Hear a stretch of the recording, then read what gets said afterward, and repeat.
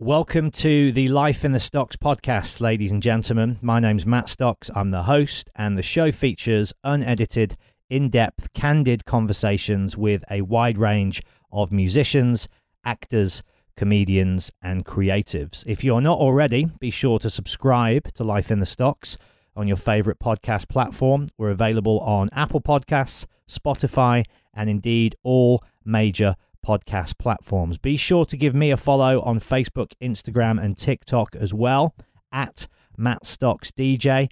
That way you can keep up to date with all of my live Q&A dates, my DJ performances, and of course, who's coming up on the show as well. But without further ado, let's crack on with the show, shall we? Here we go. Life is full of what-ifs. Some awesome, like what if AI could fold your laundry? And some, well, less awesome. Like what if you have unexpected medical costs? United Healthcare can help get you covered with Health Protector Guard fixed indemnity insurance plans. They supplement your primary plan to help you manage out-of-pocket costs. No deductibles, no enrollment periods, and especially no more what-ifs. Visit uh1.com to find the Health Protector Guard plan for you.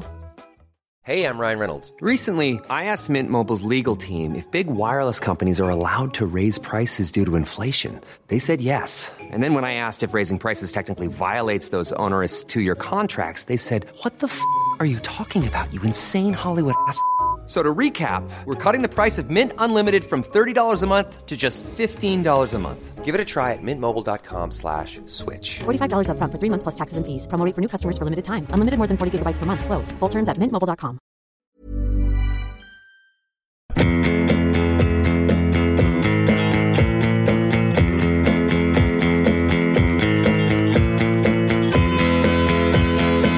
He's got a brand new car. Looks like a Jaguar. It's got leather seats. It's got a CD player.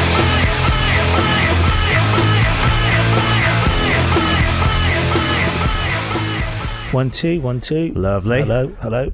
So do you want to set the scene and tell everyone where we are? Not postcode and address, but No, it's all right. the surroundings. Yeah, it's top secret. Yeah. Well, here we are at the Treehouse. This is my kind of home studio. It's where I do kind of most of the feeder stuff. I did a lot of my solo record here. Just a really good space. Great for doing vocals, keyboards, guitars. I can't do drums here. I probably could. But you'd be out on your... I think the neighbours might it might just be one step too far.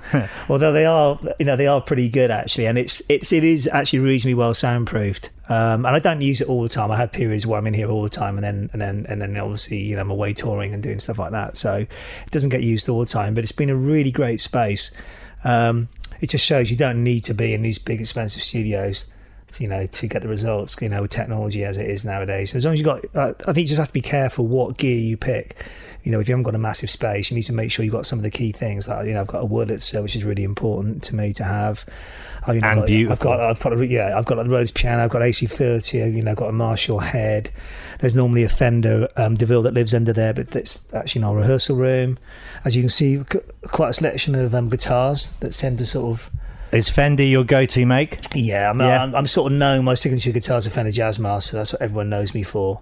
I've got a few kind of hybrid Frankenstein ones, as I call them, that are kind of a mixture of Firebird stroke sort of Jazzmasters, which is the one I've got on the singles album there. You can see on the wall on that picture where I'm jumping. What's this guy here? This looks like an Oscar statue. Yeah, it's not mine, unfortunately. Whose is it? Is it a real I don't know. one? I think it was just some prop that was bought for for my missus when she was doing acting. I think someone bought it for some part. She's an actress, is she? She used to be, yeah. Right. I mean, but she gave up like many years ago. But how did you two meet? We met a long time ago, actually. I was working in a recording studio over in Queen's Park. This is, obviously, before Feeder. And I just went out one night with a lot of friends from Wales, ended up in Chinatown, and that's where we met. Wow. How romantic. Yeah. And you've been together ever since? You've got We've your been kids? together ever since, yeah. We had a few little, just obviously the band got busy, so we had a little moment where we weren't together, but it was only for 6 months or something. But otherwise, we've been together for before FIDA, which is, you know, quite incredible, really, for someone in the music business. Yeah. I'm on a break at the moment from my girlfriend, and it's rough, man. I don't really know where it's going to go. I'm meeting her tonight. Have you been with her for a while? 3 years, which is long for me. Is it? And it's my longest relationship yet. Well, I mean, I mean, I've ended up obviously getting married. I've got 2 kids now. I didn't get married until, in fact, it was our wedding anniversary yesterday. So 7 years ago, it's like flown by. And obviously, I had kids. You know, we did it all back to front. But you know, it's when your kids start asking questions, saying, "Hey, mum and dad, you know, why aren't you married?" So it felt like it was. So did they take your surname, but she didn't have yours? So was that confusing for them, or?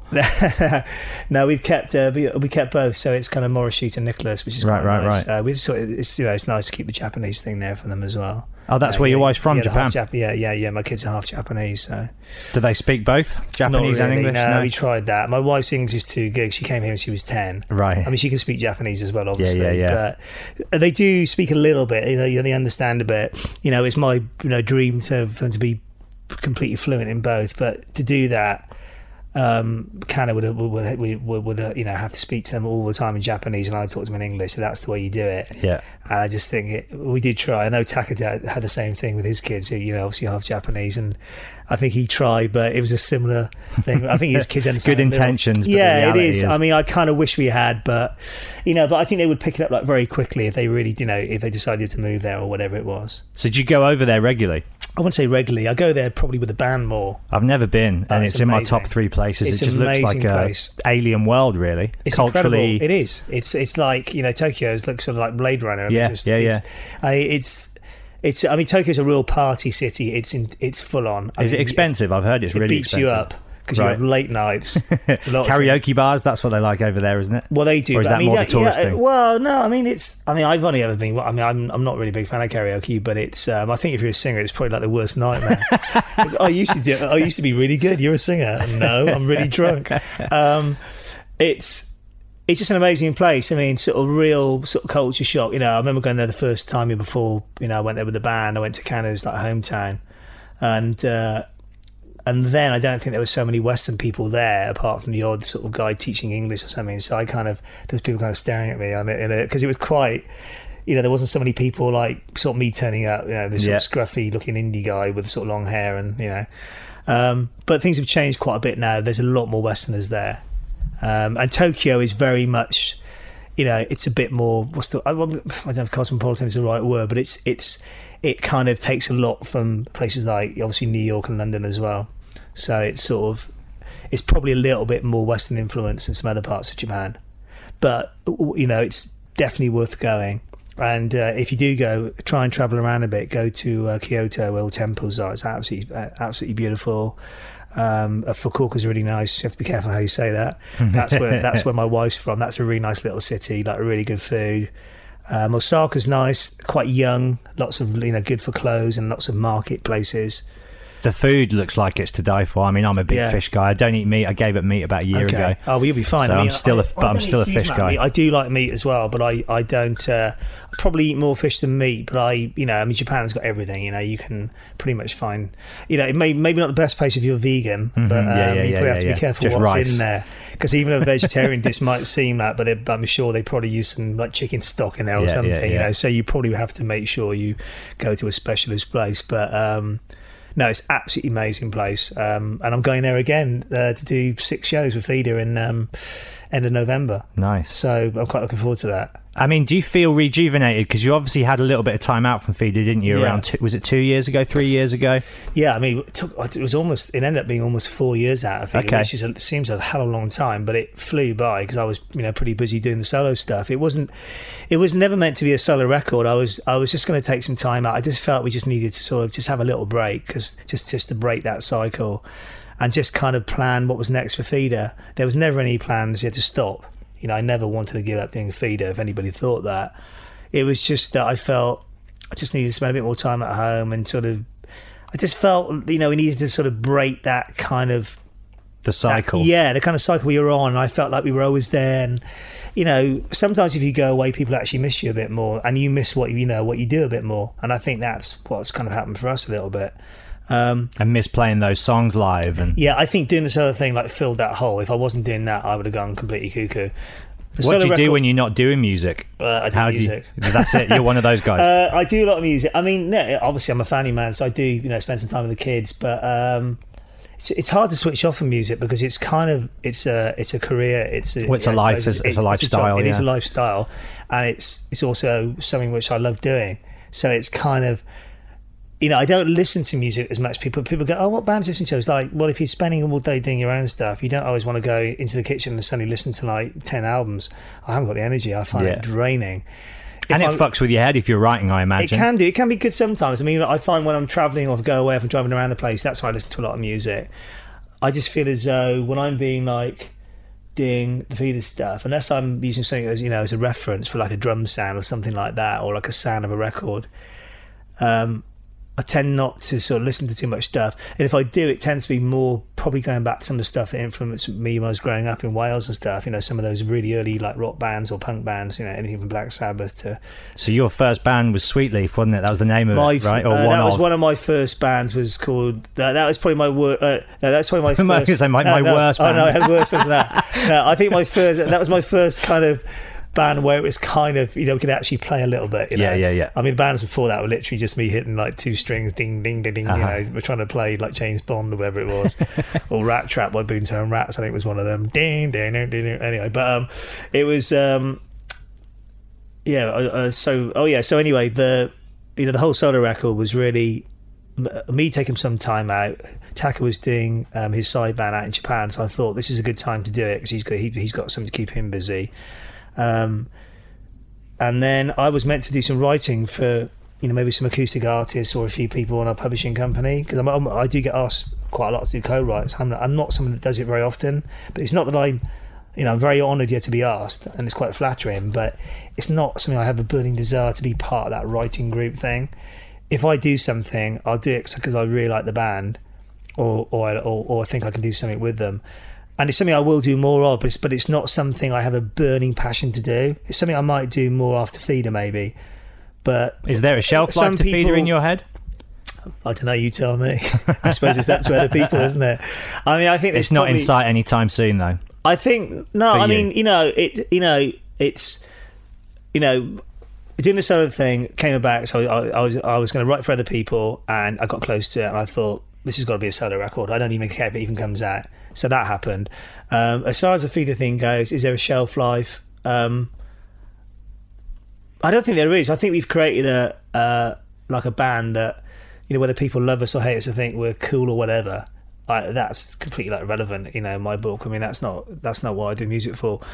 But I think we've managed to kind of do it our own way in some way. We haven't been labelled. Okay, yeah, we've been. I think the only label we've ever had is probably Grunge, which is a label that gave all the bands at the time. That first record was very Brit rock, kind of grunge influence, though, wasn't it? I was listening to it again the other day. But we still are, because those bands that started then, when we you have to remember we've been going, I think, a little bit longer than the Foo Fighters, for God's sake. So if you think about the bands that were going on in America, I felt like a real connection with them because they had elements of all the music that I grew up with. They had elements of pop, punk, and rock. Yeah, and that's what they have. I mean, that's what like Nirvana had. That's what there was other bands, Weezer and all those bands. Yeah, Weezer had that fun element to them, and then you had bands like Smashing Pumpkins. We used to get labelled a lot. Because they were a band that kind of almost like they had the dynamics of someone like Led Zeppelin or Pink Floyd in a weird kind of way, because they had songs that were heavy as hell with these big sort of Sabbath guitar sounds, which I had an instant connection with. And then they had songs with strings on, and they had little almost like acoustic songs, not folky but almost, and that's what Led Zeppelin had. And Feeder was always a band that we wanted to be a band that had that kind of dynamic even from day one. So yeah, but at the same time, I think we were a bit different to that as well, because we had this a slight sort of British influence there as well in places that those bands didn't have. So I think we were kind of somewhere in the middle. People used to call us like Mid-Atlantic. We were like the Mid-Atlantic Smashing Pumpkins. It was because we weren't quite that, but we were. There was influence from what was going on in the UK a little bit. It was all Britpop then. I wouldn't say that we were a Britpop band at all, but who would your peers have been over this side of the pond? People like, say, Skunk Anansie. Well, we were good. Well, when we started, Skunk Anansie were called Mammal Wild. They were a very different band. They were like a sort of funk rock band. Right. And we did a few gigs on there. It was in a completely different lineup. It was Skin still, and she was still, I think she had a shaved head then. I can't remember. I think she did. But, we were going before Skunk Anansie, but they kind of came along. I mean, it was a similar time, because I remember their rehearsal room was there and ours was there. And their sound changed quite a bit with the times, and then with that whole 90s thing, I think they probably I know they were really into stuff like, I know Skin really liked us, and she really liked all the riffs we were doing. And I know that Ace was very into, when they got Ace on guitar, he was very into that kind of Rage Against the Machine and stuff. So I think it's just that combination. I think it took them to a different place, where they originally started, as a lot of bands develop, obviously ourselves included. But yeah, I mean, other bands who were around, I suppose, the sort of Brit poppy side of bands that I thought were good. I mean, people go, have a go, about Oasis, but I thought they had some good tunes, and I thought I kind of liked what they were doing. I liked the whole kind of slight kind of attitude, the quite sort of Leiden-esque sort of thing he had going on at the time. I'm a huge Blur fan. I mean, I thought Blur were, well, I still do. I think they were a great band. And Blur even sort of influenced my writing a little bit to a certain extent. Songs like what was it, Coffee and TV, whatever is it, Coffee and TV, and and the Beetle Bum, and all that kind of stuff. I mean, not all the Blur stuff, but there were certain things, especially in sort of just some of the sounds that I felt like a connection with, and kind of had elements of things that I liked, that I found in music, when I was growing up. Graham Coxon definitely has some rock elements in his playing, and he's a great guitar player, and I kind of really related to that. So yeah, I think we were quite open to what was going around both in the US and the UK, and I think that probably helped us as a band sort of develop, and I think it sort of probably helped me as a songwriter. You know what I mean? Did the categorization of music get on your nerves ever, or does it? Because there's this need, isn't there, in the press to go, they're indie or they're rock or they're metal. But that's been our worst enemy. I think that's the reason why. As you say, you've always kind of been all of it. Kind of, but we've never been. It's just a rock band. Do you know what I mean? We are, but there's not many people like us. I mean, I'm not trying to say we're some out there, the whole, but I would, hand on heart, there isn't many bands like Feeder who have that dynamic and do what we do and have been made the albums that we've made, and we've been very lucky to be able to do that. But I think it's just I think definitely my upbringing and what I listened to as a kid. Is that coming up on the mic? That's all right. That's all good. It hasn't got the diddle. It just kind of what we grew up with, all of us really. I think that's kind of really sort of set the kind of musical path for us in some way. But I'm not embarrassed to sort of mention some of the bands. I listen to a lot of 80s pop music. I listen to great 70s rock. I listen to punk rock music. Stuff my brother was listening to. Stuff my mate. I mean, the first stuff I remember listening to was like really mainstream stuff like ABBA. Well, you can't deny that songwriting, can you? Oh, ABBA, and especially unbelievable not the Beach Boys band. as well. I mean, Beach Boys. Only because I remember my dad had like a cassette in the car, and even some stuff like Earth, Wind and Fire and like Stylistics and stuff like that. Yeah. Because that's what I think. My dad had a few of those. He had those big, those sort of big like cassette things. Those sort of, they look like videotapes. Those 8-track things in his old Rover. And and just things like that you remember. Even like Carpenters, I'm thinking, God, what amazing songs, like what amazing voice.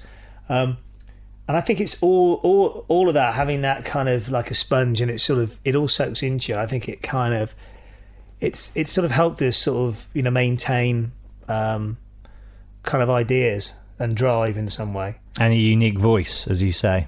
Yeah, I mean, a unique sound. Yeah, I mean, we're not breaking any mirrors, but I think if you compare us to a lot of the guitar bands, even some of the ones we've mentioned, those bands are not necessarily going to have, for example, Foo Fighters. We get compared to Foo Fighters a lot. I can see the comparison in some way, but I think we're very different bands. I think they're getting more experimental now, but there's no way Foo Fighters would have a song like Just the One I'm Feeling, or Feeling a Moment even. They might touch on it, but it's a different thing. Yeah. Whereas they might have, we've got songs that would sit like great along Foo Fighters stuff, you know, and we'd be a great support band for them.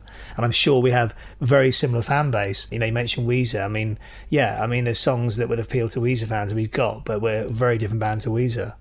You know, it's that was for me. That was the joy of the '90s, though. Was every single band offered something different. None of them sounded alike. I mean, you know, the thing is, the fact they couldn't really label us because I call us an indie rock band because we've always been on independent labels. You know, obviously our own labels included. And it's just a name for it, indie rock, because I thought, well, we're not a big major label band. You know, we never had that platform. And maybe if we had, possibly we would still be doing arenas now. You know, it's all down to how big that record is. Yeah. You know, the reason why bands like, you know, Stereophonics are still here, because somehow they've managed to still keep to arenas, because they've crossed over into the Radio 2 market. We've never done that.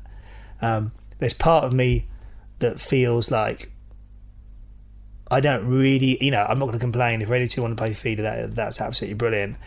Hopefully, you know, formats can change at radio, but I've never really I always felt we were a bit more, not left field, but a bit more edgy.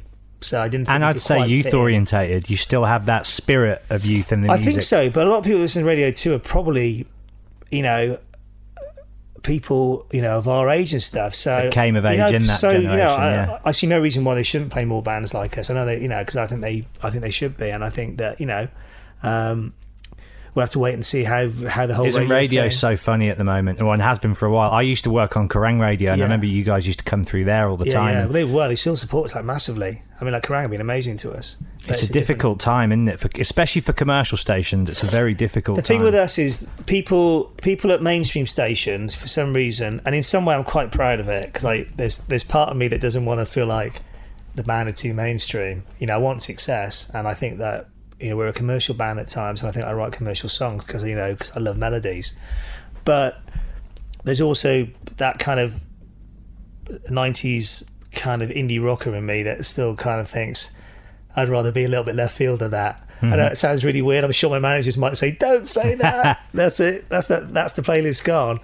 But it's you know, personally, I think that it's stations like Six Music. I think, you know, I'm amazed. You know that probably, you know, they do play us a bit. I thought we'd be a Six Music band just because I know the people that I listen. You know, all my mates who were into the sort of music I'm into listen to Six Music, and they would listen to us if we were on there. So it's very confusing. You know what? I don't understand radio. I really don't understand it. What I can say, you mentioned like Kerrang radio is, and it's not just because they're obviously playing us, but the thing I like about Kerrang radio is it reminds me of what XFM used to be. Yeah. It plays like general guitar bands. It'll play a Razorlight track next to a Foo Fighters track, next to like a Nirvana track, next to an Elbow track, next to Metallica, and that's brilliant. Yeah, because to me that's kind of what I think radio should be, especially like rock, you know, radio, or, you know, or indie rock radio. And I think there's a massive lack of that at the moment. I think someone needs to sort of let the kids hear some guitar music as well, not just pop all the time. Because, you know, worries me. You know, my kids, you know, I'll get in the car, "Dad, you put Capitol on," and I'm like, "Oh no, not again."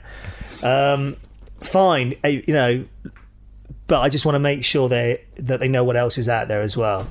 Isn't that interesting though, that when you, I guess, were like a teenager in the 80s, I was a teenager in the 90s, and during both those decades, I mean, the 80s was perhaps more left field in the pop music that it put out, but both decades had guitar bands that were working with inside the mainstream. Yeah.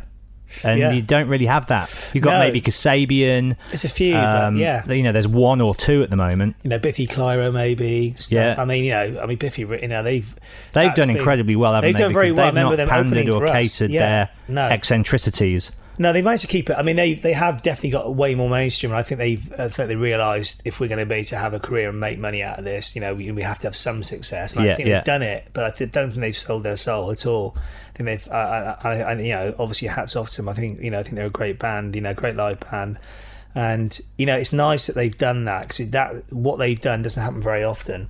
I think how I describe our career is, this is how I feel anyway, is that. I may be changing the subject completely. There is no subject, Grant. That's great. We just talk away. That's great. And we're not even drinking either. We are drinking, but it's green tea. It's green tea. How rock and roll.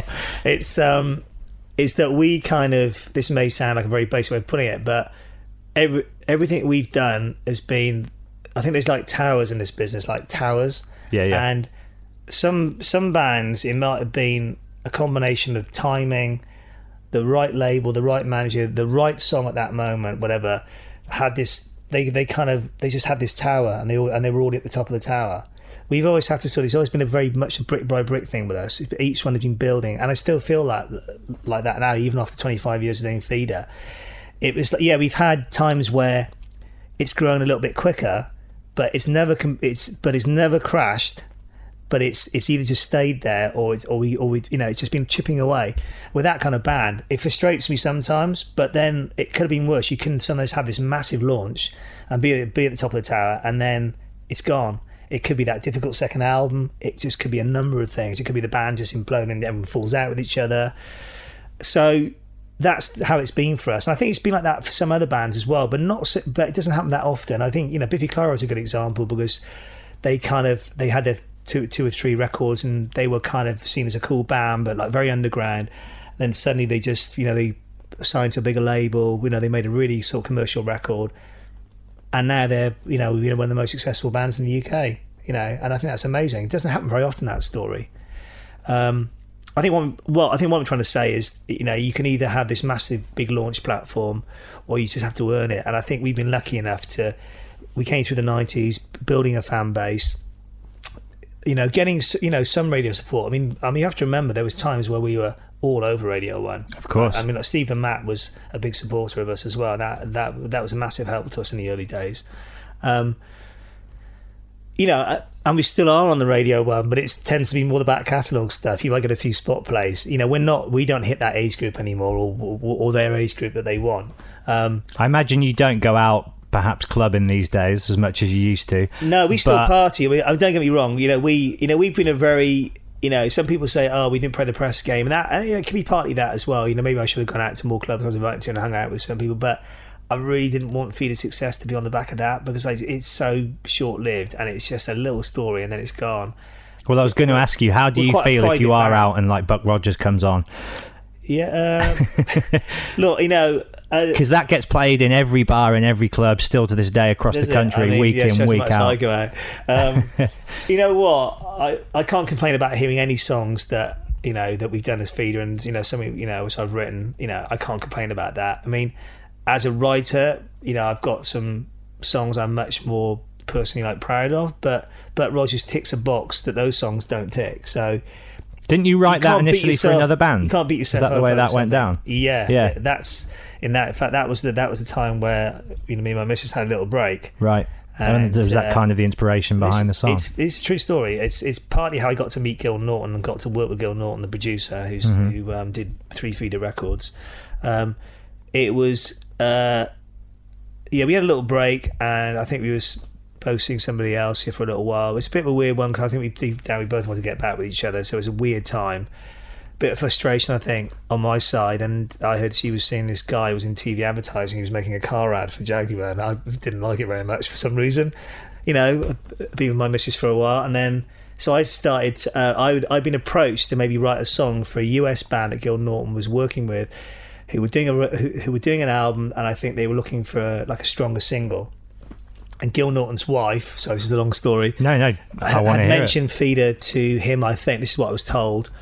You better check with him if this is true. But had mentioned, oh, you should work with Feeder one day, because I think you'd really like them, and I think you'd be really good for them. But Gil was one of the hottest kind of producers at the time. I mean, he's done everyone. What had he done at that point? Foo Fighters, obviously. 3 Pixies albums. Foo Fighters, Echo and the Bunnymen. So many people. Patti Smith, I think. The guy has done some seriously good records, And Pixies, I'm a huge Pixies fan, so I was like, oh, Pixies, I've got to work with him. Was Pixies sort of the sonic template for that song as well, to some extent? If you heard the demo, it sounds really like the Pixies. I was totally going for the Pixies, because partly I was writing the song that I wanted Gil that he get. So I thought, I'm going to go even more Pixies on it. I mean, it's still very feedery, because we had those elements a little bit anyway, because we'd always sort of liked that sound.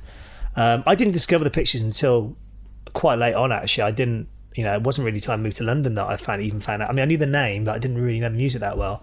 So I kind of got on. It wasn't a band I was listening to when I was sort of 16, 17. Well, I don't think they were even going then. Probably I don't know how long they've been going for, Pixies. But anyway, so you write that track. So what happened was there was a call to our manager, I think, from somebody from Gil's kind of team saying, "Oh, would Grant be interested in writing a song?" And I was like, "Yeah, sure." So I started writing the song, and obviously the thoughts of my missus going out with this guy who was doing a car ride was obviously on my mind. So I just did some guide lyrics, because the singer in this other band was going to do his own lyrics to this song, and they'd sort of, re-record it, and they just used my top lines and, and all the melodies if they liked it. So I just did "He's Got a Brand New Car." So it was a bit of a kind of drunken kind of, rant, I suppose, all a bit silly. And I remember thinking at the time, I had this kind of madness. I like driving in my... Something really stupidly simple, almost like childlike, but kind of quirky. Anyway, and the next thing I know, I went into the label that was Echo at the time, played it to the head of the label. I said, "This is a song I'm going to..." And he went, "You can't give this away." I was like, "What do you mean?" He goes, "This is a smash hit." And I was like, "What?" I was like, I just didn't know what was going on.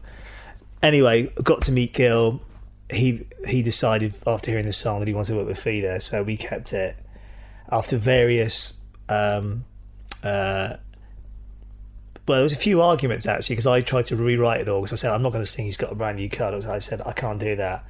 He was like, "If you change it, he said you're going to ruin it. It's not going to be a hit." And I was like, "No, I can't do that." So I sort of like threw my toys out the pram, and then I eventually backed down, and it basically is identical to the demo, in every way. It just sounds more polished and more produced. Personally, love Gil, and his version probably made it a hit, but I still prefer the original demo because it's a bit more garagey. Yeah, it's still got the kind of player thing. It's got all the hooks. It's all the same formula. Just sounds a bit more bandy. Yeah, it was done on a 1/2-inch, reel to reel 16 track just up the road there at the Crypt, and it was just one of those. It just had a vibe to it, I think I've still got the tape somewhere up in the loft to try and dig them out. I was going to say, they probably won't in the loft. How instrumental was Gil in the success, really, and the sound of those three records? Was it the third, fourth, and fifth album that he did with you? He did Echo Park, Pushing the Senses, and Comfort and Sound. And Comfort and Sound and Pushing the Senses was we sort of co-producer, kind of me and him, which is quite rare because Gil doesn't do that very often. I think we went through a pretty... It was a real learning curve doing like Echo Park with him, just working with the producer like Gil, because you produced the second album yourself as well, right? Yeah, and the first one was done with Chris, but we worked sort of together quite a lot on it. See, for me, songwriting is like producing. It's not an ego power trip. Some people might might disagree, but it's like a you have like a sort of vision for a song, and when you sit down with the acoustic guitar, I'm sort of producing it in my head. It's not just that's what people, and I think a lot of people kind of write like that, and it's just so it's very hard for it not to sort of take on some of that. And so if it goes completely not that way, it can feel really, it doesn't feel right sometimes. And it's not even an ego thing. It's just you have a vision for it, and you don't want to feel like you're compromising that vision. But I think with Gil, to be fair to him, I mean, because the songs were in pretty good shape, it wasn't like he really messed with that too much. It was just sort of just making things sound lots of like sonically, better and neater. I mean, Gil was really, that's what he does. He's very, very fussy. He'll make you play stuff and think, "Oh, that sounds fine to me." And I'm quite fussy, so I'm thinking, "Oh my God, he's really fussy." But I learnt so much from him, and he's like, he's kind of like a dear friend now. So we went. I mean, I learnt a lot from him, but it was a very different process. It was a lot slower, a lot more detailed, and probably more disciplined in some way. And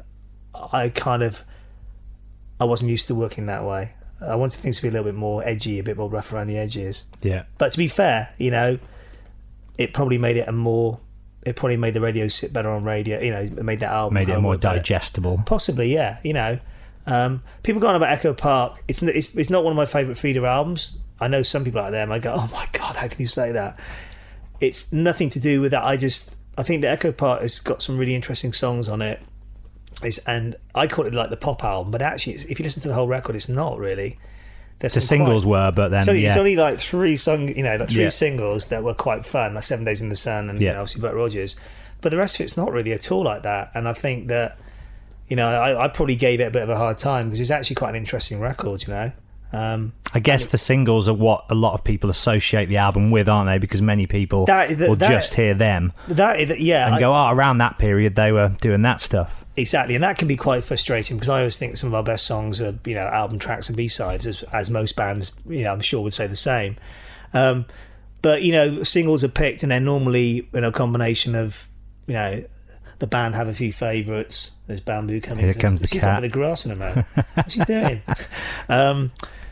It's you know, it's normally a bit of a, you know what the radio plugger thinks, you know, what the A&R guy thinks. There's always a bit of compromise, and sometimes you feel like, oh god, I really don't want that one to be the single. It's not that you hate the song, it's just there's other songs that you always prefer, and they're normally the ones that are a bit more fun to play live or whatever it is, you know. I still don't think we necessarily made some of the best choices with singles. I have to admit, hand on heart, I can't say one in particular, but I think there were some really strong songs that slightly got lost, you know, that could have been, I think, potentially maybe better songs on radio, in my honest opinion. But I'm sure every band that you probably talk to will probably say the same as well. But I could be wrong. It's just you have a gut feeling for certain tracks. Yeah. And, you know, when you get that feeling, it's normally right. I think respectfully as well, nobody knows your band and the music that you're making better than you. And part of the industry game is that obviously you have all these gatekeepers and tastemakers that think they know best, but they're not talented in that way that they've created it. Or, I think it's also the fact that I'm hearing the songs in here probably thousands of times by the time they're finished. You know, after they're finished, I never really listen to them apart from if I've forgotten a lyric or something or forgotten a guitar part. You know, once it's the most bizarre thing making records because it's literally part of your body. It's like, you know, you sort of live and breathe it. You literally can't get it out of your system. You know, for me, it's really intense. I absolutely love it, but it's like if you ask my family, I just become a different person, and then it's suddenly it's done, and then it's like, and then you move on to the next one. It's bizarre. You know, obviously you play it live. Print and stuff. Next go. Yeah, it is, and you never really. And the only time you ever really hear it is when you're doing, you know, like the odd time where you put, you know, where you might hear it. Obviously, you know, turn the radio on, it's on, or if you're doing interviews, and they might say, "Well, we're going to play so and so now," or it is quite weird, you know, the whole process because it's such a big part of your life, and then it's nothing after that. It's just weird. It's almost like you've done that, and then you move on to the next chapter. It's quite strange. But I suppose, you know, it's not until you look back on it and, you know, when you're doing stuff like singles and obviously best ofs, that it all comes back to you and then you realise all those little moments and, you know, where you were when you were making those or where you were when you were writing those songs. Mom deserves the best, and there's no better place to shop for Mother's Day than Whole Foods Market. They're your destination for unbeatable savings, from premium gifts to show-stopping flowers and irresistible desserts. Start by saving 33% with Prime on all body care and candles. Then get a 15-stem bunch of tulips for just $9.99 each with Prime. Round out Mom's menu with festive rosé, irresistible berry chantilly cake, and more special treats. Come celebrate Mother's Day at Whole Foods Market. Hiring for your small business? If you're not looking for professionals on LinkedIn, you're looking in the wrong place. That's like looking for your car keys in a fish tank. LinkedIn helps you hire professionals you can't find anywhere else, even those who aren't actively searching for a new job but might be open to the perfect role. In a given month, over 70% of LinkedIn users don't even visit other leading job sites. So start looking in the right place. With LinkedIn, you can hire professionals like a professional. Post your free job on linkedin.com/people today. Hi, I'm Daniel, founder of Pretty Litter. Did you know cats tend to hide symptoms of sickness and pain? I learned this the hard way after losing my cat, Gingy. So I created Pretty Litter, a health monitoring litter that helps detect early signs of illness by changing colors, saving you money and potentially your cat's life. Pretty Litter is veterinarian developed, and it's the easiest way to keep tabs on your fur baby's health right at home. Go to prettylitter.com and use code ACAST for 20% off your first order and a free cat toy. Terms and conditions apply. See site for details. Have you sort of reminded yourself of the various ages and stages and chapters of the journey? Yeah, I look at some of the you've been heavily involved in going down memory lane. Photos was quite interesting. Quite a bit of eyeliner going on. It was really nice, you know, to sort of, you know, I know we did the singles album. That was I think 11 years ago, I think people were saying, "Oh, why are you doing a best of? We did the singles album." I said, "Yeah, but we've done 5. If you include Arrow, which is the new one that comes on this record as well, we've basically done 5 albums, since then, which is a lot." And I was working on the radio when you brought out Renegades and Generation Freak Show, and there's legitimate hits on both those. I loved Idaho. I loved Borders. I mean, I think even like Sentimental, a bit more crunchy. But yeah, I think I'm really proud of those records. I mean, I love the Renegades record. People think of it as being our, Call Out. What was this kind of glitch in our career? I was like, to me, I think it's one of the best Feeder albums. To me, it captures the heart of what we were when we started out as a band. That's what I wanted to get back to on that record. It was like, let's go back to that 3-piece making complete racket with some really good melodies and just do it. And and I think if you listen to Renegades, I mean, I'm not trying to say that we've influenced these bands, but it stands up alongside a lot of bands who are doing well now. People like Royal Blood and stuff like that. It's got the big riffs. I mean, it does have that. I mean, and Feeder's always had that. It's just that some of the records, just because of that moment in time or whatever was picked on the record, some albums have been heavier than others. But definitely, a Renegades, I was very adamant. I didn't want to compromise that record. They said it's got to just be a rock record. It just wants to rock, and it's got to be fun, and it's got to be big riffs. Were you calling the band Renegades around that time? Well, only because everyone goes, oh, well, because it's not Feeder, it was Renegades. Like, no, it's Feeder. The whole point was, I wanted to, because we'd just done the Silent Cry tour, and we did a lot of shows on that. Silent Cry, I think, is a very undiscovered Feeder record. I think we were just unfortunate we put out a really good record when the label was folding, so that one got a little bit lost. So I think the Renegades was probably a bit, was a kind of result of the frustration of that. Yeah, reaction to it. And also I felt like the band it was getting stale. I think we just got a bit like, I just got a bit down about it. I was a bit like, I made a really good record and nobody really heard it, or only the fans. And I honestly thought there was some of the best songs I'd written on that record, and I still do. But Renegades was kind of maybe a result of that, and just sort of going back to the start so we could go to the next one. Yeah. I think that's how I felt in my mind. And people go, you're mad. What, you want to go in a transit van again and do little clubs? So yeah. Sometimes you need to hit reset, don't you, to get inspired again? Yeah, we did it all in a splitter bus with like one crew and stuff. It was. But people going, isn't that a bit weird? We've just been doing like huge gigs. I said, no, it's great. I love it, because you miss that. Yeah. And all the big bands will say the same to you, because you kind of miss that kind of. It's a bit like, well, that's what you got to work with, and you just do it. And I think that we sound good in that environment. I think we can still do that. Well, you can sound amazing on stage in front of 20,000 people, but once you get to a certain level, if you don't stay in touch with that garage band element, you can die on your ass in a 400 capacity room. You can. And we were like a 3-piece, and we don't use any backing track. It was literally just 3 of us, and we were doing something. Yeah, ideally we'd have had 2 guitar players and a few things. But I was like, no, let's just do it as 3 to start with. It was brilliant. I absolutely loved it. It was probably, I think, it had the sort of freedom of doing. When I did my solo stuff, it was a completely different vibe. It had that kind of. It felt that fresh to me. Yeah, so different. And I think it was really good for us. I think it really sort of gelled the band a bit. And I think it was... Because did that coincide with Mark rejoining Skunk Anansie? So had he gone Mark, at that point? Things got a little bit weird at the end. We didn't fall out or anything. I think, Mark came from a very successful band. He'd been in quite a few bands. And there's always going to be... He has a way of working. There's always going to be some baggage with that. You can't avoid that. I think he came into a difficult situation.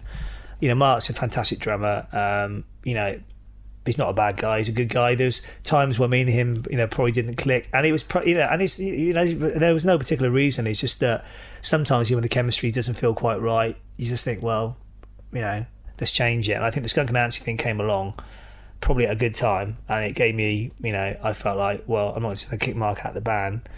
We sort this out, or we don't. And when he said I'm going to do the Skunk thing as well, I thought that's not going to work. What if you're doing tours at the same time? And I just didn't know if that was a good message to be said. If it'd been like a little side project, fine. So it felt like that was a good time to maybe make a change. And I think at the time he probably wasn't very happy about it. Right. But hopefully is that a beef that you've settled? Yeah, I've seen Mark a few times. It was fine. I mean, it happens, doesn't it? It does just happen. The things I get on most people, and I think Mark, it's probably hard for him because he was coming to a band that were very much had a way of working, and he knows I'm very driven and stuff like that, and I think that he Mark's quite quite a strong personality as well. And I think there was just times where it wasn't quite the right thing. But to be fair, he came into a really, he did a fantastic job, and he came in, to fill some big shoes after John. And, possibly we should have maybe just sort of waited a bit before he made a permanent sort of thing of it, really. Can I ask you about that sort of period of John's suicide and... Yeah, it was an awful time, Did you in any way, shape or form foresee anything like that coming? No, I mean, I knew... No, I mean, if I'd known, I probably would have got on a plane and gone to see him, because I didn't know. I mean, it was getting quite difficult with him, living in America and going back and forth all the time. I think he was finding that quite tiring, and he had a kid as well, and I didn't have children, so I didn't really understand how it felt to be away from your sort of kids. So it is hard, but unless you're actually a parent, you don't understand that. You think, oh yeah, whatever, you're in a band. So I think that was quite a strain on him. Whether he had like pressure from his other half, that side, I mean, I don't know. I think it was quite difficult, but I never really saw, everyone goes through ups and downs, it wasn't like, I mean, John was such a bubbly guy and like very popular guy. He was always like great in interviews, and he was great for me because he could do a lot of the interviews, and he'd just be really good and sort of funny and stuff. And we kind of started the band together as well, so he was kind of like, I suppose, the sort of heartbeat of the band. Your partner in crime. I've always been like the kind of writing, like creative one, but he was a real driving force as well, and also an absolutely fantastic drummer. We've always had amazing drummers. Mark included. We've been very lucky because they have to be good. In a three-piece, it's hard stuff to play as well. I mean, as simple as you think feel stuff is, the drums is a workout. You've got to be, up there with Grohl. It's hard to play. So losing him was kind of horrendous. But I didn't really, I never imagined that he did what he did. But whether it was kind of a moment of madness or whatever, I don't know. I mean, I don't want to go into it too much, but yeah, I understand. I know it's just kind of the way. I can't even talk about some of the stuff I know about it. It's just the way it was kind of done, and I mean, the only thing that really bugged me, and it's been in the press, there's no point me hiding it, is that and it is something which I do think about pretty much every day, is that the fact that he called me before he did it, and I didn't get a chance to talk to him because I didn't know he was, there was some like random number, and I got called by so many like weird people.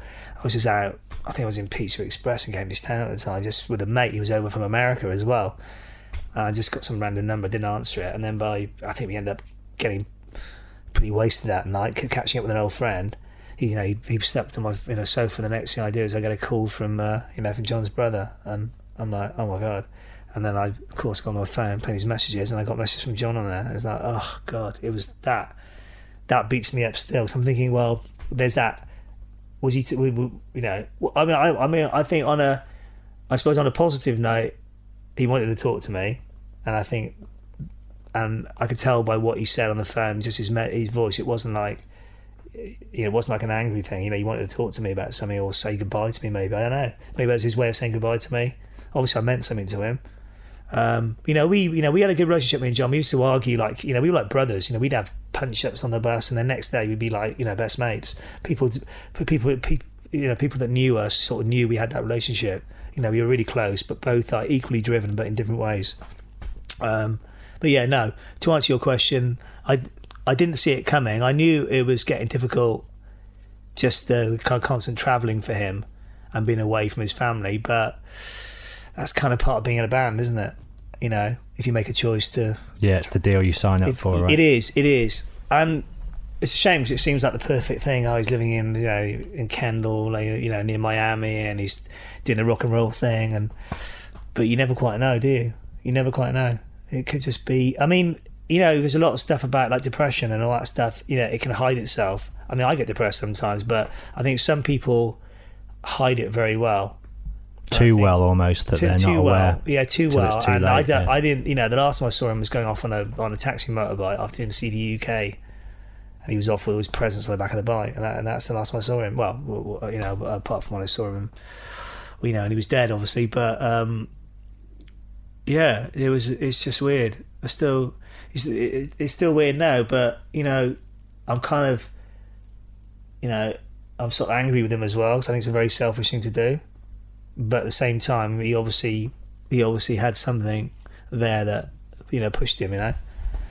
You know, it is. I mean, you do feel angry because you think, why? You know, it makes you angry thinking, why do you do that? You got your kid there and all that sort of stuff as well. You know, forget the band. But, you know, sometimes it feels like it was yesterday. But then I've got to move on. You know, you have to move on from stuff, you know. You do have to move on. I mean, it must be far worse for his sort of family. But in some way, it's awful for his son and stuff and all that kind of stuff. But then they probably don't really remember him so much. You know, we had all that time with John. So that it's all those memories are there. So it's very hard to it's very hard to totally move on from it, I think. You know? Just you know, when you're playing old feeder songs, it's just those little memories of.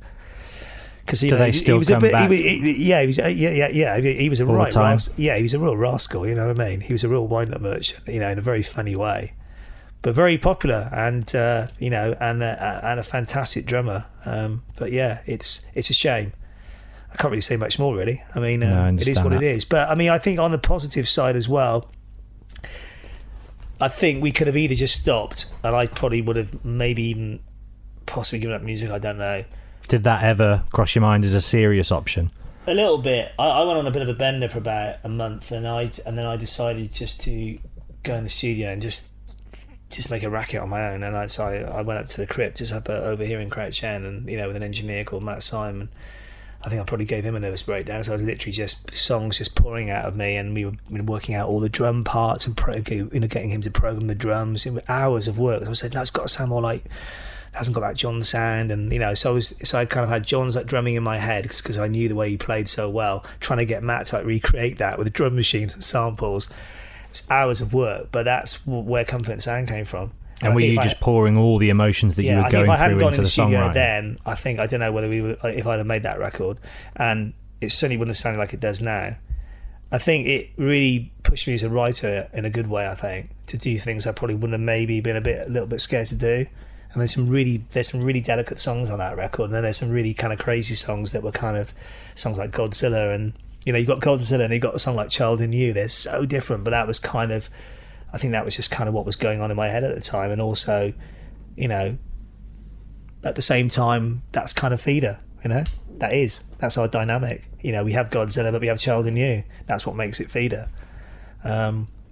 That's part of our DNA as a band. Yeah, that's part of my DNA as a writer. It's always going to be like that, and I don't think I would change that. I think that's our you know, that's us. That's what makes it us. You know, I think a lot of the press don't realise that, you know, what we are as a band. In what way? Just musically, I think people, you know, you talk about the singles. I think a lot of press see us as being, they're the band that had Buck Rogers and Just a Day. Yeah. You know, I think the only time incredibly, it's really ignorantly like a one-hit wonder. Yeah, I mean, like, you know, obviously rock press has always been, you know, like, you know, they've always been very good to, you know, to us, like Kerrang and, you know, Metal Hammer, stuff like that. But you know, in the day, and it was sort of. Did you feel like you lost a lot of support from publications like that once you started making softer albums? Well, I don't think because there was a bit of attack on you, wasn't there, around? Yeah, but you know what? 2003, 2004. But people go, and they turn to Coldplay. I was like, well, those were the songs that we wanted to do at that time, and that's what I was writing at the time. Yeah. I mean, there was rock songs around as well. There was even Pushing the Senses, which is not a heavy record. You know, there's popular songs on there. I mean, there was a song like Pilgrim Soul's a pretty rocking tune, and you know, Pushing the Senses is still an indie guitar song, and it's, you know, still in the set list now. I think that album became more popular afterwards. Yeah. And, you know, Feeling a Moment, you know, love or hate it, it's a massively well-known Feeder song. It's probably one of the most, I think on Spotify, it's got the biggest hits on it. Above Buck Rogers? Oh, yeah. Right on. I think it's that is the biggest by far. And there's some really weird ones that are quite high that it's quite encouraging. Yeah, High's actually quite high on the list. Was that your first like successful single? Yeah, breakthrough single. People talk about Echo Park being, that's when Feeder became. You had it from day one, really, didn't you? Well, we had success with charting singles. It was right at the end of sort of Polythene when I basically wrote High when we'd already sort of finished the record, and when we got signed to Elektra in America, which was a big deal for us. They signed us on the back of High and My Perfect Day. I think it was another song they really liked, and Cement. Those were the three songs that they loved. And so when we went to America and had success and our profile was building here, we decided to re-release pretty much what was the American album. With High On, yeah. So, you know, tweak the artwork a bit. You know, it was down to the label. But it was a good move. Yeah. Because, you know... And you were out there for like a year, right? Ages? It just kept us out there, you know. Yeah. And... tell me about some memories from that time. Was it good? Was it wild? Amazing time. It was... Adventurous? Oh, it was crazy. I mean... Because that's the dream, isn't it, as a UK band, is anyone to that says crack the you're a boring States. band, well, you come on tour, but you be a fly on the wall in that tour bus, mate. And I can tell you, it's all, yeah. The thing with us is we just didn't really sort of play the flaunt it, game. as you say, yeah. You know, we wanted to do it on our own terms, and on songwriting credit. We had a lot of fun. It was crazy. A lot of ups and downs, craziness. It was. Tell me about one. Go on. Anyone spring to mind as a particularly rock and roll debauch night? Well, apparently I trashed the tour bus. I don't even remember doing it, which is quite out of character for me. I must have completely lost it. It was all I remember is we'd done a gig. I can't remember where it was. I don't know if we were with. I think it was after the Everclear tour when we were opening for Everclear. I can't remember who we were. Maybe it might have been a band called Candlebox. They were a sort of 90s sort of band who were quite big at the time there. We toured with loads of bands, and it was the best thing we ever did, because otherwise you ended up playing in tiny clubs, and that's where a lot of bands made the mistake. You know, they'd end up playing, they do the American tour, and they end up playing in some bars about 5 people. But we decided to try and get on these great supports, and yeah. You know, and we had tour support from Elektra because it was expensive. So it was a massive, kind of leg up for us. I think the one I remember. The time I remember most is when we got absolutely hammered on Jägermeister, which was very popular at the time. I mean, properly hammered everyone, the crew, and there was fights, tears of joy. It was one of those crazy nights where everyone was like either best mates or alcohol kicks in. Yeah. And all I remember is being by the door of the tour bus on this American tour bus. It was one of those Eagle tour buses, whatever they're called. And Taki was a bit hammered, right? And he grabbed me just to sort of like playful way, but he sort of grabbed me in a way that, and I fell back onto the table on the tour bus. He was just having fun. He wasn't being, he was just having a laugh. Looking around. But because I couldn't put my arms out to break the floor, literally my rib went smashing to the side of the table, and I was hammered and pain. I thought. I was like, oh my God, I'm having a heart attack. But I was so drunk, I must have had some almost like bizarre like reaction, and I just went crazy. Apparently, I can't even remember it. And I literally pulled the table off the floor that was all bolted in, and literally crashed the table. Hulk moment. I can't even remember doing it. I must have just completely. And then you got to go and sing on stage with broken ribs. Oh no! I was. What happened was I went to see a sports guy, and they gave me some sort of. He was like a sports doctor. It was the only place I could see. And he was like, he gave me an X-ray and stuff, and said, "No, you've got a fractured rib. I wouldn't sort of recommend carry on singing." And he gave me some sort of painkillers that literally were like, I think they were like morphine or something. They were so strong, and I remember being so like depressed that we couldn't do the last few gigs of the tour and feeling like a complete idiot. I went out with our sound guy and got really hammered, and then took some of these pills. I mean, it could have killed me. Yeah, and I literally, they're powerful shit. They were powerful, yeah. And I remember having to get a flight back home the next day. And they literally weren't going to let me on the flight. I was literally green. I was so ill. It was touch and go whether I could even fly. So I was. It was a pretty silly thing to do. Mm-hmm. But that's just kind of thing that happened on a regular basis. That's just one story. But I mean, lots of crazy times.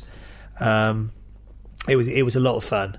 And I guess you must have almost had like a hero's homecoming, because by the time you got home for the second album, it was like you were finishing the millennium with like crazy. Didn't you open for like Chili Peppers at Wembley? All sorts of stuff, yeah. And the Manics at the Millennium Stadium. And the second album was really just a sort of. It was really influenced by just that whole American thing. Yeah, like songs like Insomnia. I mean, that I love that song. Yeah, I mean that was. Was that just literally about touring the States? Totally, and just be on the tour bus and drinking yourself to sleep. Awful stuff. I mean, in those days, a lot of bands used to buy that. It used to be like Night Nurse, like saying this. All the kids be thinking, Christ, terrible. I used to drink that just to knock yourself out, or like bending it. I mean, it's awful. I mean, to think you were doing that, but it was just a way of getting some sleep on the bus, because we were flying back and forward a little bit to do festivals as well, so it was really tiring. So we were so kind of like jet lagged and out of it at times, and then we couldn't sleep, and then we had a gig the next night, so we just want to just get a bit of sleep on the bus. So it was silly, but it was just that it was like the 90s. It was just a crazy time,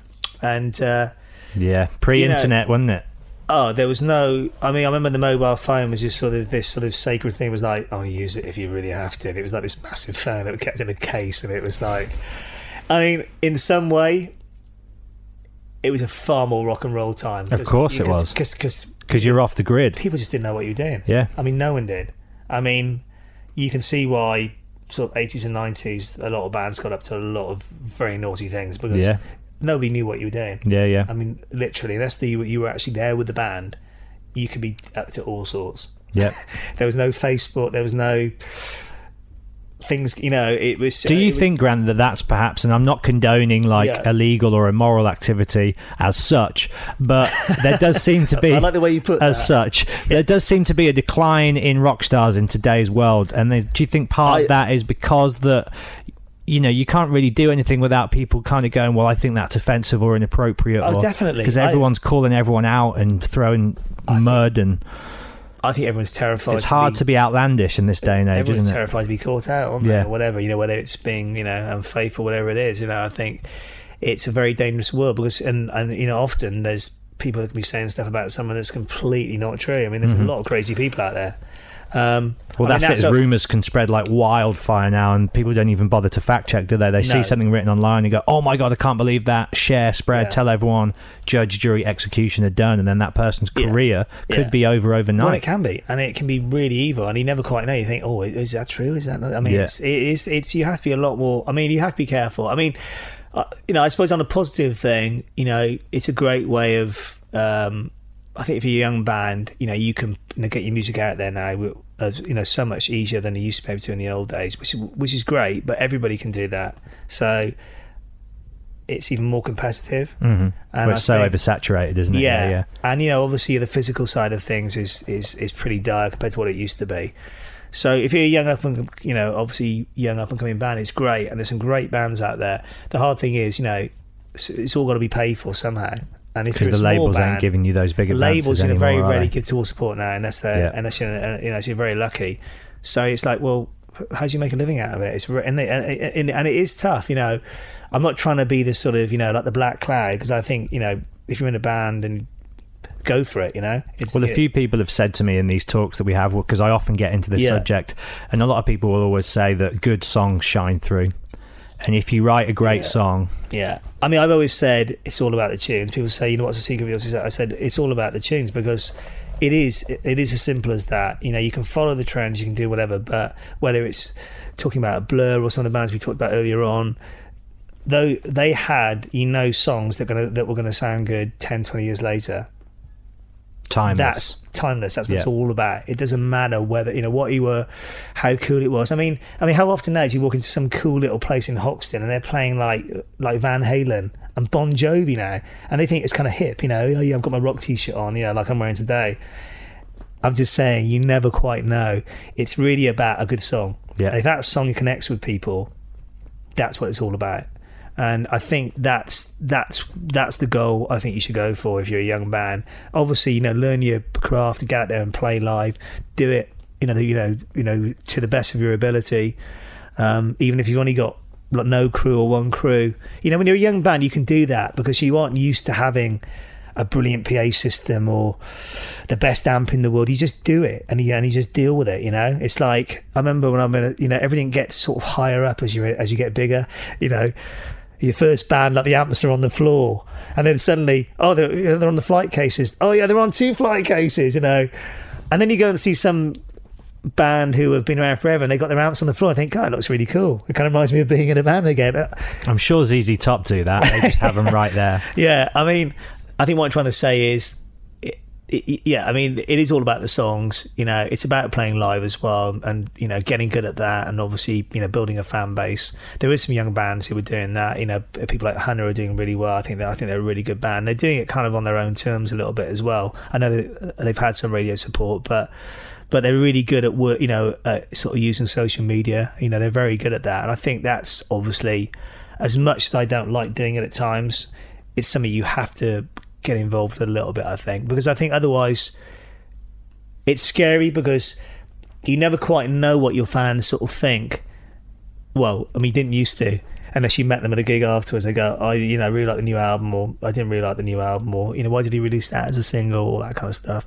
Whereas now, you've already read it. You can't move. You can't move. Comments and criticism. It's very, very difficult sometimes. And yeah, I'd be lying to you if I said at times it really does your head in. Of course. But what I would say is to anyone that does sort of go on, Facebook and Instagram, I'm on there. I do look at it all, and I am reading them, and it's hard not to react sometimes. But it's good to hear what people are thinking. But it's also nice. It's also nice. Well, no, it's also very, very. It's time consuming, and it's also, I think it's quite brave for artists to actually do it because you are giving quite a lot of your heart and soul to the fans, which you never would have done in the old days. You were talking about all the rock stars. That never would have happened. It was almost Prince being more on Instagram, sort of secretive wasn't. or aloof or not doing stuff was almost the coolest thing ever. And now it's completely the opposite.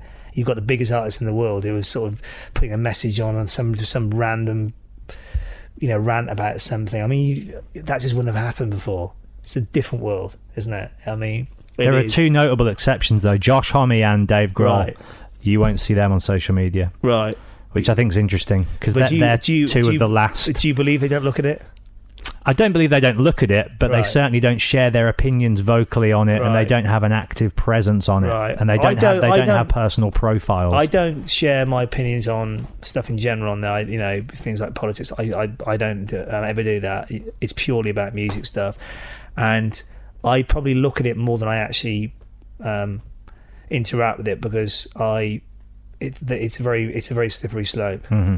That there's going to be one person on there that wants to get some attention and that will say something. You'll get like 50 likes on something, and they'll get one guy going, "Oh yeah, it's awful," and just kind of something that will really wind you up. Oh, you've sold your soul, or you sound like Coldplay. It happens. It's fine. I mean, it just makes me laugh a bit, but you just have to sort of. I think it's sort of nice to be aware, but I think there's also, it's a bit like when rock stars or pop stars say, I never read my reviews. I'm like, I don't believe that for a second. Do you really think Dave Grohl doesn't read his reviews? If he doesn't, I'll be very surprised. He might not. I think he would, because I think he'd be interested to see what people thought of it, or what that. But then you're talking about a journalist, view. It's only one person, isn't it? Yeah. It's not what the people are saying. What the people are saying is what you get on Facebook, or you get on on like Twitter or whatever it is. It's interesting, the one thing with streaming, the one good thing, well, obviously accessibility to all music is one good thing, but as you say, you can actually see what your most listened to songs are. Well, yeah. Which is quite interesting, isn't it, to have access to that as an artist, to go, I would have never thought that would have been as popular as it is, let's get that in the set. Well, we've only recently got actually most of our stuff up on there because our label Echo, the head of Echo, didn't want us to do any Spotify stuff. He was like totally against it, and I know there was all the stuff about obviously all the Radiohead thing and all that kind of stuff, but I was always quite happy for it to be up there because I wanted people to hear our music, because I think it's a great way of introducing bands like ourselves to the new generation of kids out there, and I think we are starting to do that already. You come to our gigs, it's so diverse. We've got it's a bit, obviously mentioned Foo Fighters again. God, they're getting a good plug, aren't they? My God. As if they haven't enough new album, publicity. Concrete and Gold, out now. Exactly. As if they haven't enough publicity already. That's all right. At least they're a good band. It's, well,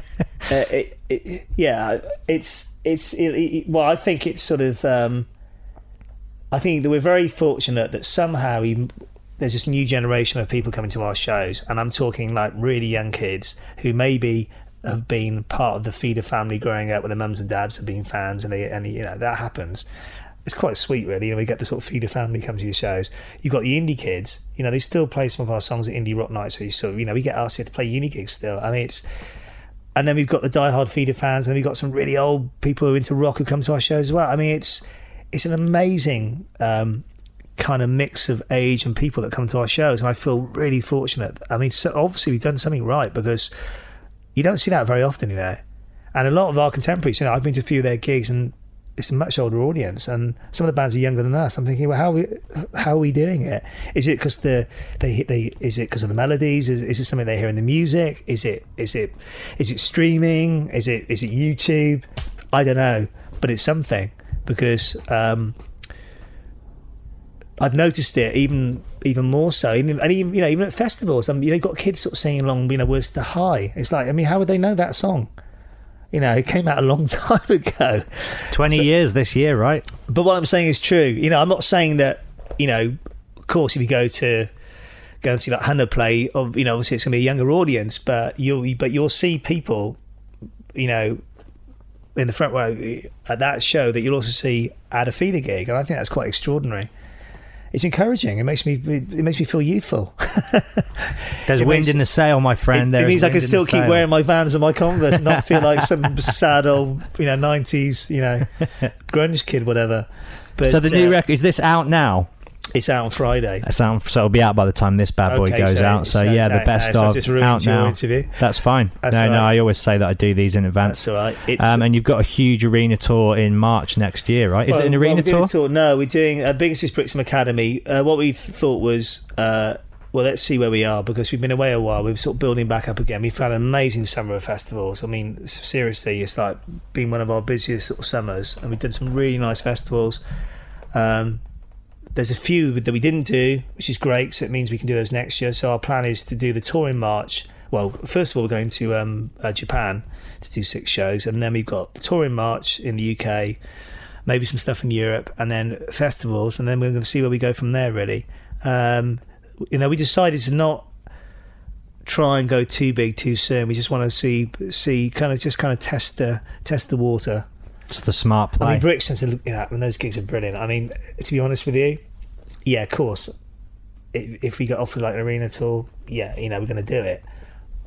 But hand on heart, I get much more of a buzz playing, places like Brixton. They're just great. A few academy venues. If you're a punter coming to a gig at Brixton, it's so much better than going to an arena gig. It's just got. I think it's the best venue in the UK. It's got a vibe. I mean, it's still 5,000 people. Yeah. So if we end up doing 2 nights there, that's basically like doing Wembley Arena anyway. Yeah. So it's kind of, and I think it's better for the fans as well.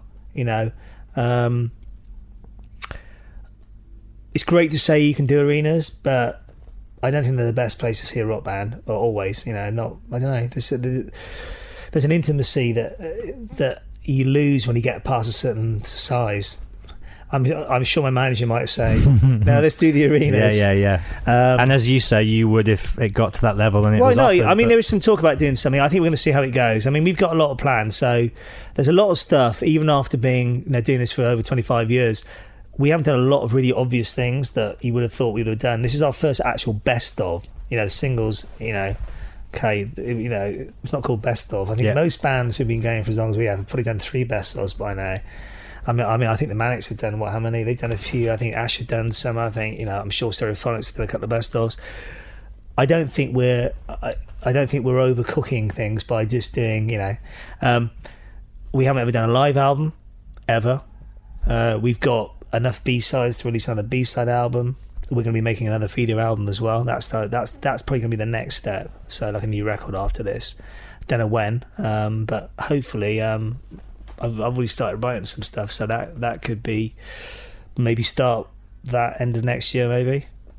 So next year is going to be a nice busy year for you. I think it will be. I mean, this year's been quite busy, but I think what's nice about doing best ofs is there's still people that kind of know the band but don't know that we did those songs. It's bizarre, but it's true, and they're often people that maybe don't listen to. To like radio all the time, or don't read copies of whatever it is. So unless they actually see a TV ad or see a copy of the album in the supermarket, whatever it is, they don't sort of know that the album's out. And I think also, I think what I'm trying to say is that doing best of joins a lot of dots up for a band like Feeder, and it's like a reminder of what we've done, not to ourselves included. Absolutely. And I think it feels like a really good time to be doing this. I'm always nervous about doing these kind of things. I don't want people to think like, well, we're just doing it for the money. It's just, hopefully the fact that we've got 9 new tracks, it comes basically with a new album called Arrow. is proof of that, and showing that we always want to still, of course, this is like a celebration of 25 years of singles, but it's also about us moving forward as a band. And we will always try and write and create like the best music that we can for as long as we have that kind of spark. That's what it's all about for me, anyway. Nice. Well, thank you for having me over to your house, dude. I love it. Well, the house is my little, it's my kind of... The tree house. It looks like a kind of sauna, doesn't it? It does. It actually does. I thought when we were walking up here, I was like, here we go. I know some guy... I didn't bring my towel. Came around the other day, he goes, is that a sauna in the back garden? I said, that's my studio. How dare you?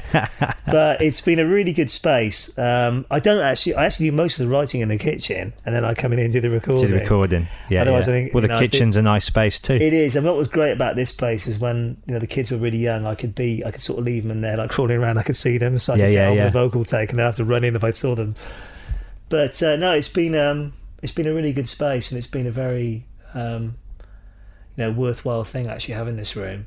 There's been some magic has happened here along the sort of over the past sort of 4 or 5 years. I can vibe it.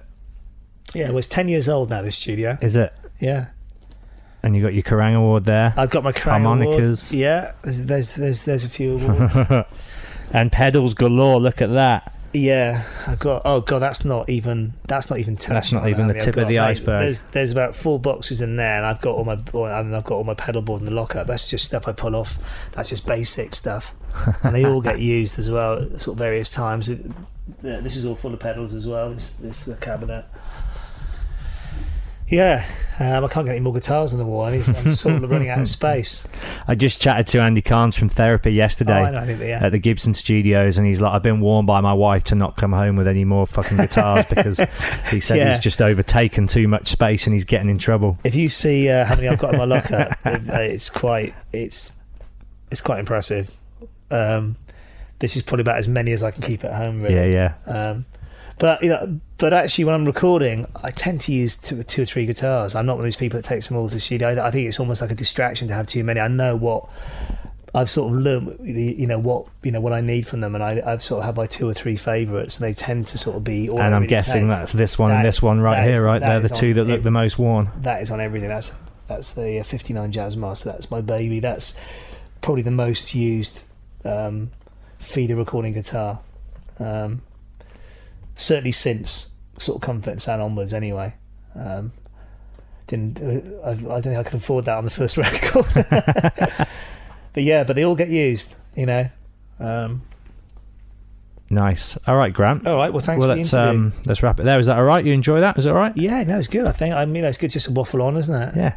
I like the free-form conversation. That's kind of the way I like to approach it. Yeah. Then QA. Yeah. Well, hopefully people won't get too depressed after listening to that. No, it was good. It was really insightful. And yeah, congratulations on everything. And cheers. Look forward to seeing what comes next. It's good to still be doing it. I'm still enjoying it, and the really good vibe in the band at the moment. We've got a great live band, a top bunch of guys.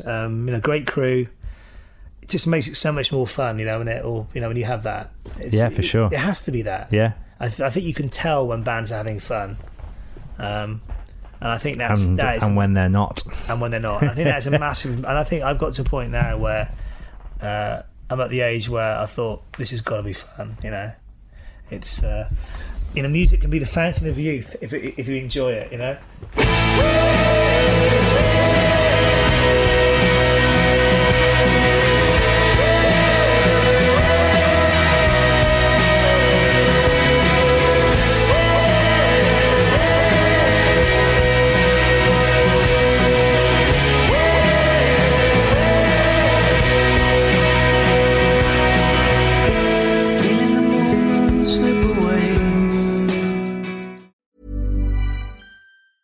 Mom deserves the best, and there's no better place to shop for Mother's Day than Whole Foods Market. They're your destination for unbeatable savings, from premium gifts to show-stopping flowers and irresistible desserts. Start by saving 33% with Prime on all body care and candles. Then get a 15-stem bunch of tulips for just $9.99 each with Prime. Round out Mom's menu with festive rosé, irresistible berry chantilly cake, and more special treats. Come celebrate Mother's Day at Whole Foods Market. Hey, it's Paige DeSorbo from Giggly Squad. High quality fashion without the price tag. Say hello to Quince.